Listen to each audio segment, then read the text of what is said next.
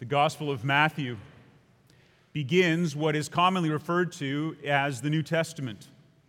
Most of you in your Bibles have a blank page that separates what is called the Old Testament from the New Testament.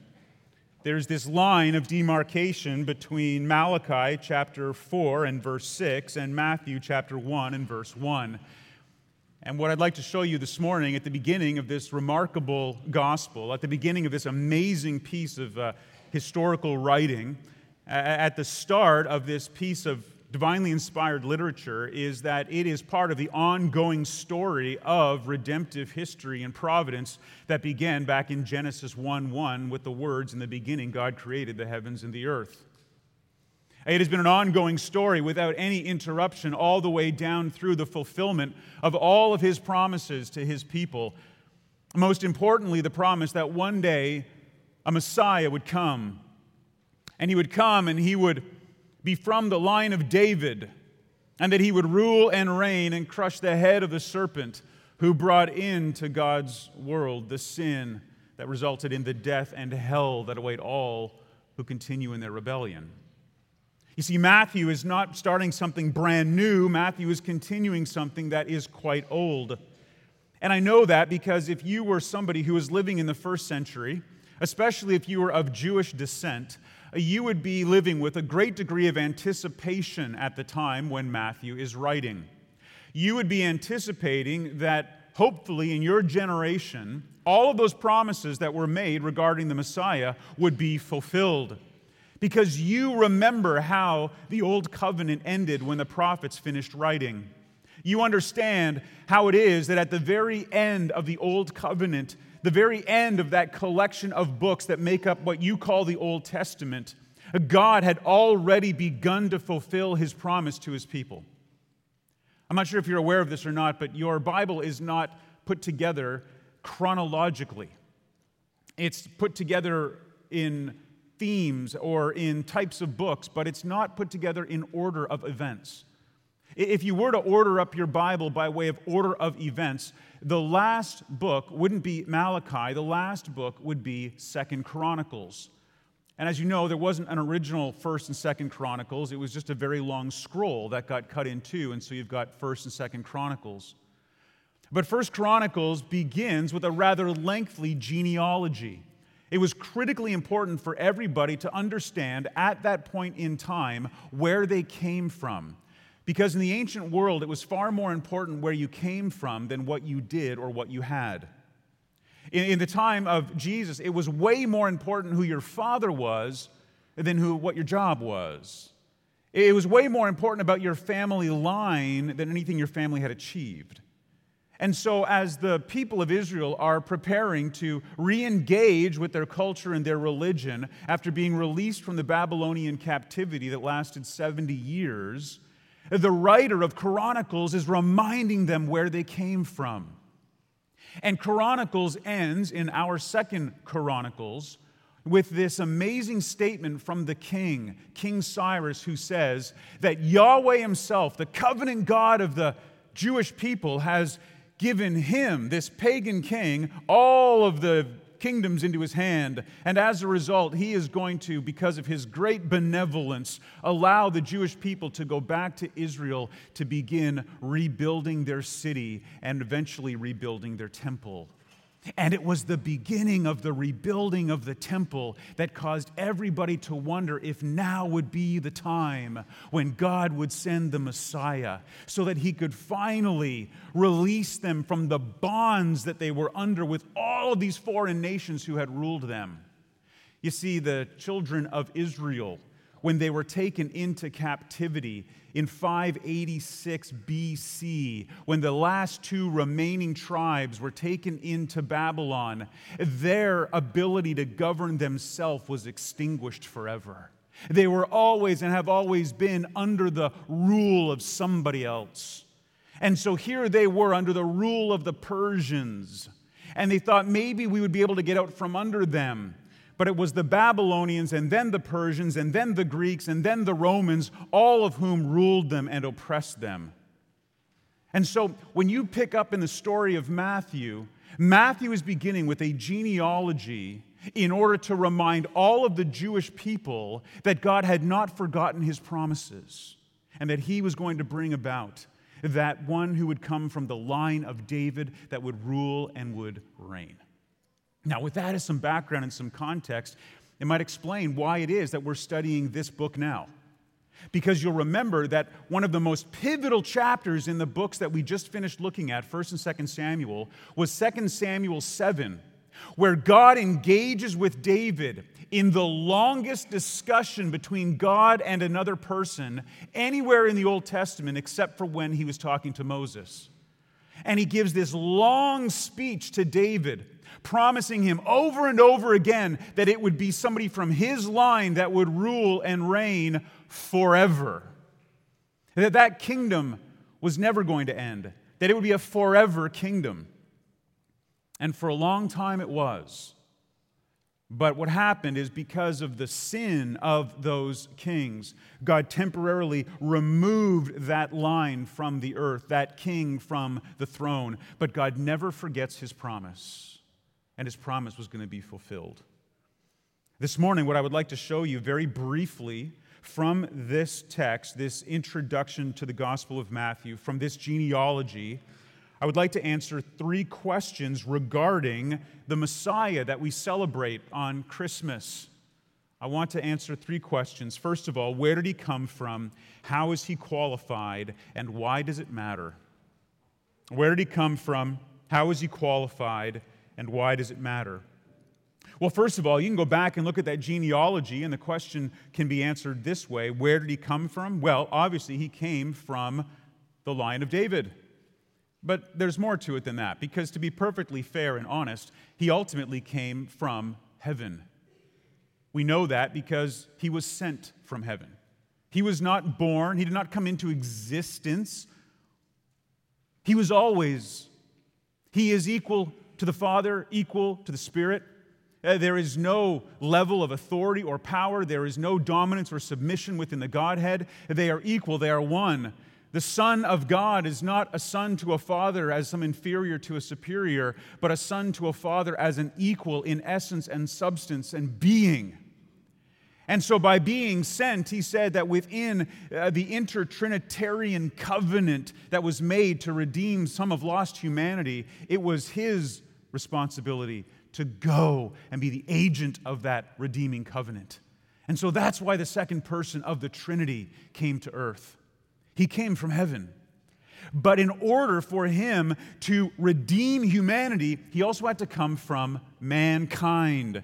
And what we see in this genealogy is he came from mankind. And specifically for this morning, just to highlight something for you, he came from, let's say, 2 men and 5 women. Let's look at it from that perspective. 2 men and 5 women.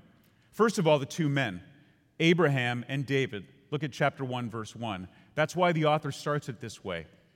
He wants you to know that Jesus Christ came from the line of Abraham and from the line of David. Why is that important? Because both Abraham and David received direct covenants from God. They were what we call a unilateral covenant. God did not say, I'll do this for you if you do this for me.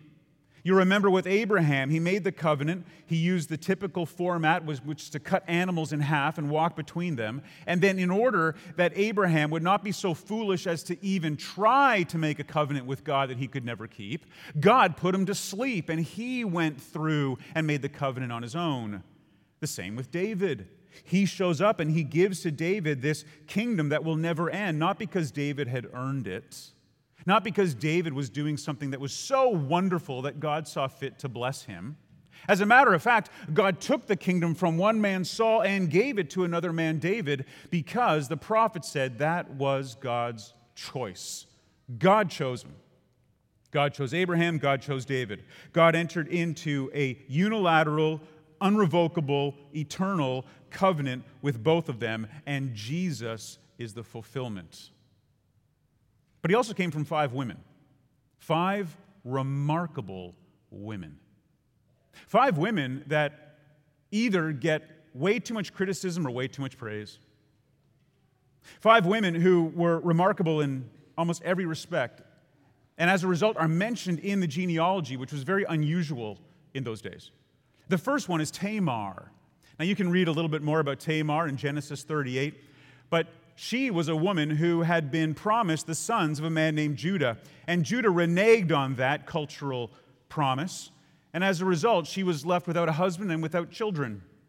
And because she did not want her line to expire, she dressed herself up as a temple prostitute. And because she knew the character of this man, Judah, she was able to make herself available at the right time. And Judah goes in and commits fornication with her, and as a result, she becomes pregnant. And when it is revealed that she is pregnant, this is his daughter-in-law, before he found out by whom and how, he says, well, then she ought to be burned. And then, when the time comes to put her to death, she pulls out the things that were given to her by Judah as a promise that he would send payment for her services. And Judah says of this woman Tamar, she is more righteous than me. When you think of Tamar, think she is more righteous than me. This is a woman who was creative. This is a woman who was bold. This is a woman who understood what needed to be done. And though she did it in a way that was not normal nor acceptable, but she had the courage to move forward to protect those who had come from her line. And Judah calls her righteous. There's another woman who also gets a bad reputation, and her name is Rahab, because almost everybody associates Rahab with being a harlot or a prostitute. In reality, it's more likely that Rahab was a temple prostitute. She was actually somebody in the culture that she was in considered to be very religious. And so when the spies were sent by Joshua to look at the land of Canaan, especially Jericho, they went in and they lodged with her. She wasn't running a brothel. She was running essentially what would be a church in our day. And so they would go, which was common in those days, to a place where they could find shelter. And they did that with her. And there's no indication they did anything immoral with her. There's no indication that they worshiped false gods through her. But she, out of boldness and courage, she turned from the gods of her fathers and from her own people, and she became a traitor to the people of Jericho. And she aligned herself with the people of Yahweh. And this bold, courageous woman hid the spies, and as an act of war, lied when the people came looking for them. She was another remarkable woman in Jesus' line. And then, not too far later, we get the woman Ruth. Ruth was from the land of Moab. She was in the line of David and in the line of Jesus because her father-in-law left the land that God had promised to them during a famine, and he went to a foreign land. And he tried to do better in the foreign land, but as a result, he died and his sons died. And his wife Naomi comes back, and you might know the story from the book of Ruth. And Naomi has these two daughters-in-law, Ruth and Orpah. And she turns around at the border and she says, girls, go back home. There's no point in you coming with me. You've got no future. Go back to your father's household, which is what you would have done back then, and maybe he'll find another husband for you. But if you come back with me, you're going into Israel. You are an outcast. You are a foreigner. You are a woman. You were previously married. You are thought to be barren. It is hopeless for you. And Orpah says, you know what, Naomi, you're right. And Ruth says, you know what, Naomi, I don't care. I am going to go become one of your people. I am going to worship your God. And I am going to die where you die. And I'm going to be buried in your family cemetery because I am giving myself entirely to you. And God, in his kind providence, allowed for this bold, courageous woman to receive through Boaz a son who is in this line. So you have this remarkable woman Tamar, a remarkable woman Rahab, a remarkable woman Ruth. Now what about the next one? Bathsheba. Now you don't know her as Bathsheba, but look down at your text. It says down here in verse 6 that David was the father of Solomon by the wife of Uriah. The author writes into this text, into the eternal code of Scripture, the sin of David against Uriah, one of his mighty men, as we saw last week. And David saw Bathsheba going through a ceremonial ritual of washing herself, preparing so that she might be potentially eligible even for corporate worship. And David, in his wickedness and lust and sin, sends for her, kidnaps her, assaults her, and through that event is born a child that as a consequence is put to death as a judgment against David. But did you know that David and Bathsheba went on to have other children? In fact, we know of at least 4 sons, and this is very important. It's going to become relevant in a few moments. At least 4 sons. One of them was Solomon. Another one was a man named Nathan. And from Solomon's line will come some kings, and from Nathan's line will come another. But this woman, Bathsheba, in the line of David, resulting in Christ. And then one more woman, and that's Mary. You've got Tamar, Rahab, Ruth, Bathsheba, and Mary. Can you imagine what it would be like to be Mary? You know, Mary is venerated these days. There are certain false religions that say that Mary was sinless, or that Mary was in perpetual virginity, or that Mary was brought up into heaven and didn't die because she was just as perfect as Jesus. There are some people who believe that Mary can forgive your sins, or that Mary can be a mediator between you and God. None of that is true. Mary needed a Savior just like everybody else because she was a sinner. And Joseph went on to have children with Mary after Mary gave birth to Jesus. But for the rest of her life, she was viewed as a woman who had had this child out of wedlock. Not only a child out of wedlock, but a child out of wedlock who had a Messiah complex. She was relentlessly mocked and ridiculed and put down and insulted for the rest of her life because nobody ever believed her that she was actually pregnant by the Holy Spirit. And you know what? Before we're too hard on those people, I don't think you and I would have believed her either. But from this remarkable group of people, you have this man, Jesus Christ. Now, it's very important to see that he came from Mary, because it was through Mary that the actual bloodline would be established that gave him the privilege and the right to be king. And that's what brings up our second question. How is he qualified? Well, he's qualified in 2 ways. He's qualified in 2 ways. Number one, he is the Son of God. As we said earlier, by eternal decree, he is the Son of God. He is the King of heaven. He is the King of glory and grace. He is the King who created the world and everything in it, and rules it and reigns it and holds it together because of his power. So he has every right, by being the Son of God, to be king. But God, in his divine providence, ordained that he would also be not only truly God, but truly man, for a very specific purpose that we'll see in a moment. But he is qualified now as the son of David. This is somewhat confusing and it's somewhat technical, so please bear with me for just a moment as I try to explain this. The people who read the Old Covenant would have understood very clearly that the line that I just read to you of that genealogy, listen carefully, would not have qualified and would have in fact disqualified Jesus from being king. The original reader would have read what I just read to you and concluded that Jesus Christ would not be eligible to be a king. The reason for that is because this line is traced from David, but through Solomon and ultimately down to a man named Jeconiah.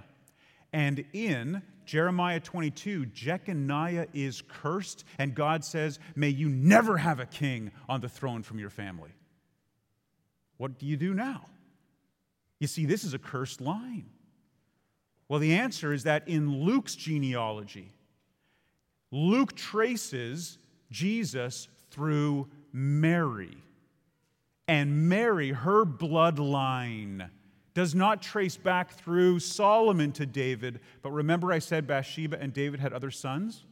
Not through Solomon, but through a man named Nathan. So you have Solomon and Nathan. Both of them are sons of David. The original line was Solomon, but that was cursed. Nathan's line became the line that the king came from.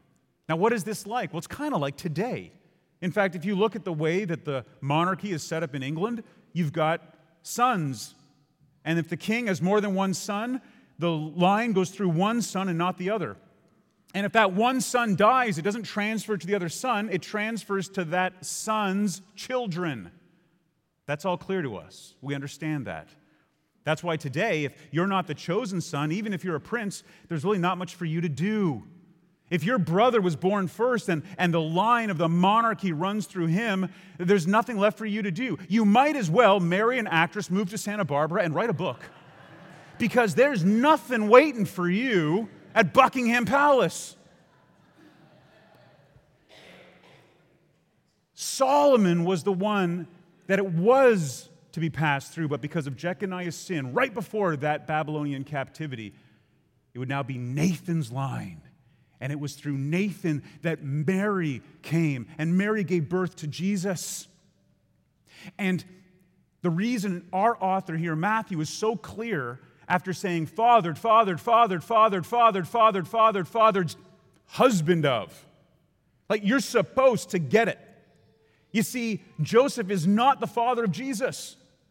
Joseph is the husband of Mary, who is the mother of Jesus, as miraculously conceived by the Holy Spirit. So, where did he come from? He came from Abraham and from David to prove he is the covenantal recipient of their promises. He came from 5 women: Tamar, Rahab, Ruth, Bathsheba, Mary. Through Mary, the proper bloodline that made him eligible to be king. He also was qualified as the Son of God and now as the Son of David by blood and also by law, because Joseph adopted Jesus as his own and was understood to be his father. So he comes from the line of David on both sides of his parents. But let's ask the final question: why does it matter? I'm going to give you 3 answers. Number 1, it answers questions. It answers questions. One of the things that the Gospels will do as we get through the book of Matthew over the next little while is that we're going to see that it raises and answers lots of questions. Scripture is not shy about interacting with those who have questions. Scripture doesn't take a posture that says, this is the truth, you just have to believe it. It takes a posture of saying, this is the truth, you have to believe it, and here is why. And it's great for even somebody who is skeptical of what the Scriptures have, because you can go back and see how historically it is accurate, how it defends itself even against the accusations that people would bring. In fact, Scripture is very secure in its presentation. It's not concerned about people questioning or doubting. If you're a skeptic, if you're somebody who is maybe just visiting because it's that time of year, maybe you're somebody who's very intellectual and you're not going to take any of this stuff on faith, you really need to study it and get to know it, then you have chosen the right book to interact with. Because Scripture will take that person who's got questions and bring them through from start to finish until the end to try to reason with you and convince you and display to you why not only is Scripture and the Bible the only inspired, inerrant Word of God, but why Christianity is the only true way for you to be made right with God. But there's another reason, and that is to instruct believers. Why does all this matter? Because believers need instruction. One of the reasons why the Scriptures come to us is because we need to regularly and repeatedly be told the ways in which we can gratefully obey the good law of God. And one of the things that we're going to see in the book of Matthew are 5 sermons by Jesus. These are going to be the best sermons I have ever preached because they're not my sermons. I'm telling you right now, I'm going to be guilty of plagiarism, wholesale plagiarism. I'm going to just steal them completely, and I'm going to say as little as I can because I don't want to mess them up. They're like having perfect ingredients, and you don't want to mess it up by doing anything to it. We're going to get to hear 5 sermons by Jesus, sermons about how to live in His kingdom, sermons about what it means to be the church, sermons about what He's going to do in the end times. It's going to be fascinating, and it's going to be instructive. And I hope that as we begin this tour through the book together, you're going to keep coming back because you're going to be so encouraged and so informed and so enlightened by these things that it's really going to change your life if you allow it. And I've got one more reason. Not only does it answer questions, not only does it instruct believers, but it brings hope to everyone. Matthew wasn't written just to Jews. Matthew wasn't written just to Gentiles. Matthew was written to anybody who can read so that they can hear this glorious good news of the gospel that is going to be on every page that we study. If you're not familiar with the gospel, let me give it to you in one quick sentence. The gospel is the good news that by faith alone, your sin and your hopeless condition before God is imputed to Christ. It means given to Him. And by grace alone, His righteousness, His act of obedience, His perfect life of obedience to the law of God is imputed to you, so that when you stand before Him one day, you are never going to have to worry about how well you did. You're not going to look inwardly. You're going to look to Him and say, I am here because of what He did, not because of what I did. This is great hope. Had the opportunity to speak with a dear friend in another state last night who is very soon going to be with the Lord. And there is something really sweet about final conversations that you have with good friends when you're pretty certain you will never talk to them again in this life. And the one thing that we were able to share together that was so unifying and encouraging was that in a very short order, he is going to stand in the presence of the Lord, and his assurance is anchored not to what he's done, but to what Christ has done for him. Brothers and sisters, we're going to spend the next several months looking at what Christ has done for us. And Matthew, this former tax collector, this sellout, this person who everyone around him would have hated, is the person who is the most vivid example of what happens when God, by His sovereign grace, transforms you into a new creature. You are going to find this particular study, I think, incredibly helpful. Now, He is, as we've entitled this message, the King of glory and grace. He is the King of glory because He came from heaven, but He is the King of grace because He came for man. He is the King of glory because He comes from David, from that line of the Jews that was promised would always have somebody who rules on the throne forever. But He is also a God of grace because, as you see, woven into that line are all kinds of Gentile sinners and outsiders just like you and me. So we're able to pick up this story, this gospel, and read it with the same joy as anybody else. And therefore, it is going to be a time together that you are never going to forget. Let's pray. Father, thank You for this awesome book and for just this genealogy that helps us to be introduced to this line from which Jesus came. Father, thank You for incorporating into it so many important reminders about how Your providence unfolds. That even within families and households where one brother fails and may even cause the whole line to be cursed, there are other brothers. Oh, Father, I thank You that we are able to listen to these words read and believe them with all of our hearts and our minds because they are true and accurate. And that You have every intention of providing for even the skeptic the very evidence to bring them face to face with these glorious realities. I pray that You would use this book and this study and this series over the next several months to draw unto Yourself in saving faith those whom You've chosen before the foundation of the world. And may it be for their eternal good and for Your glory. And all God's people said,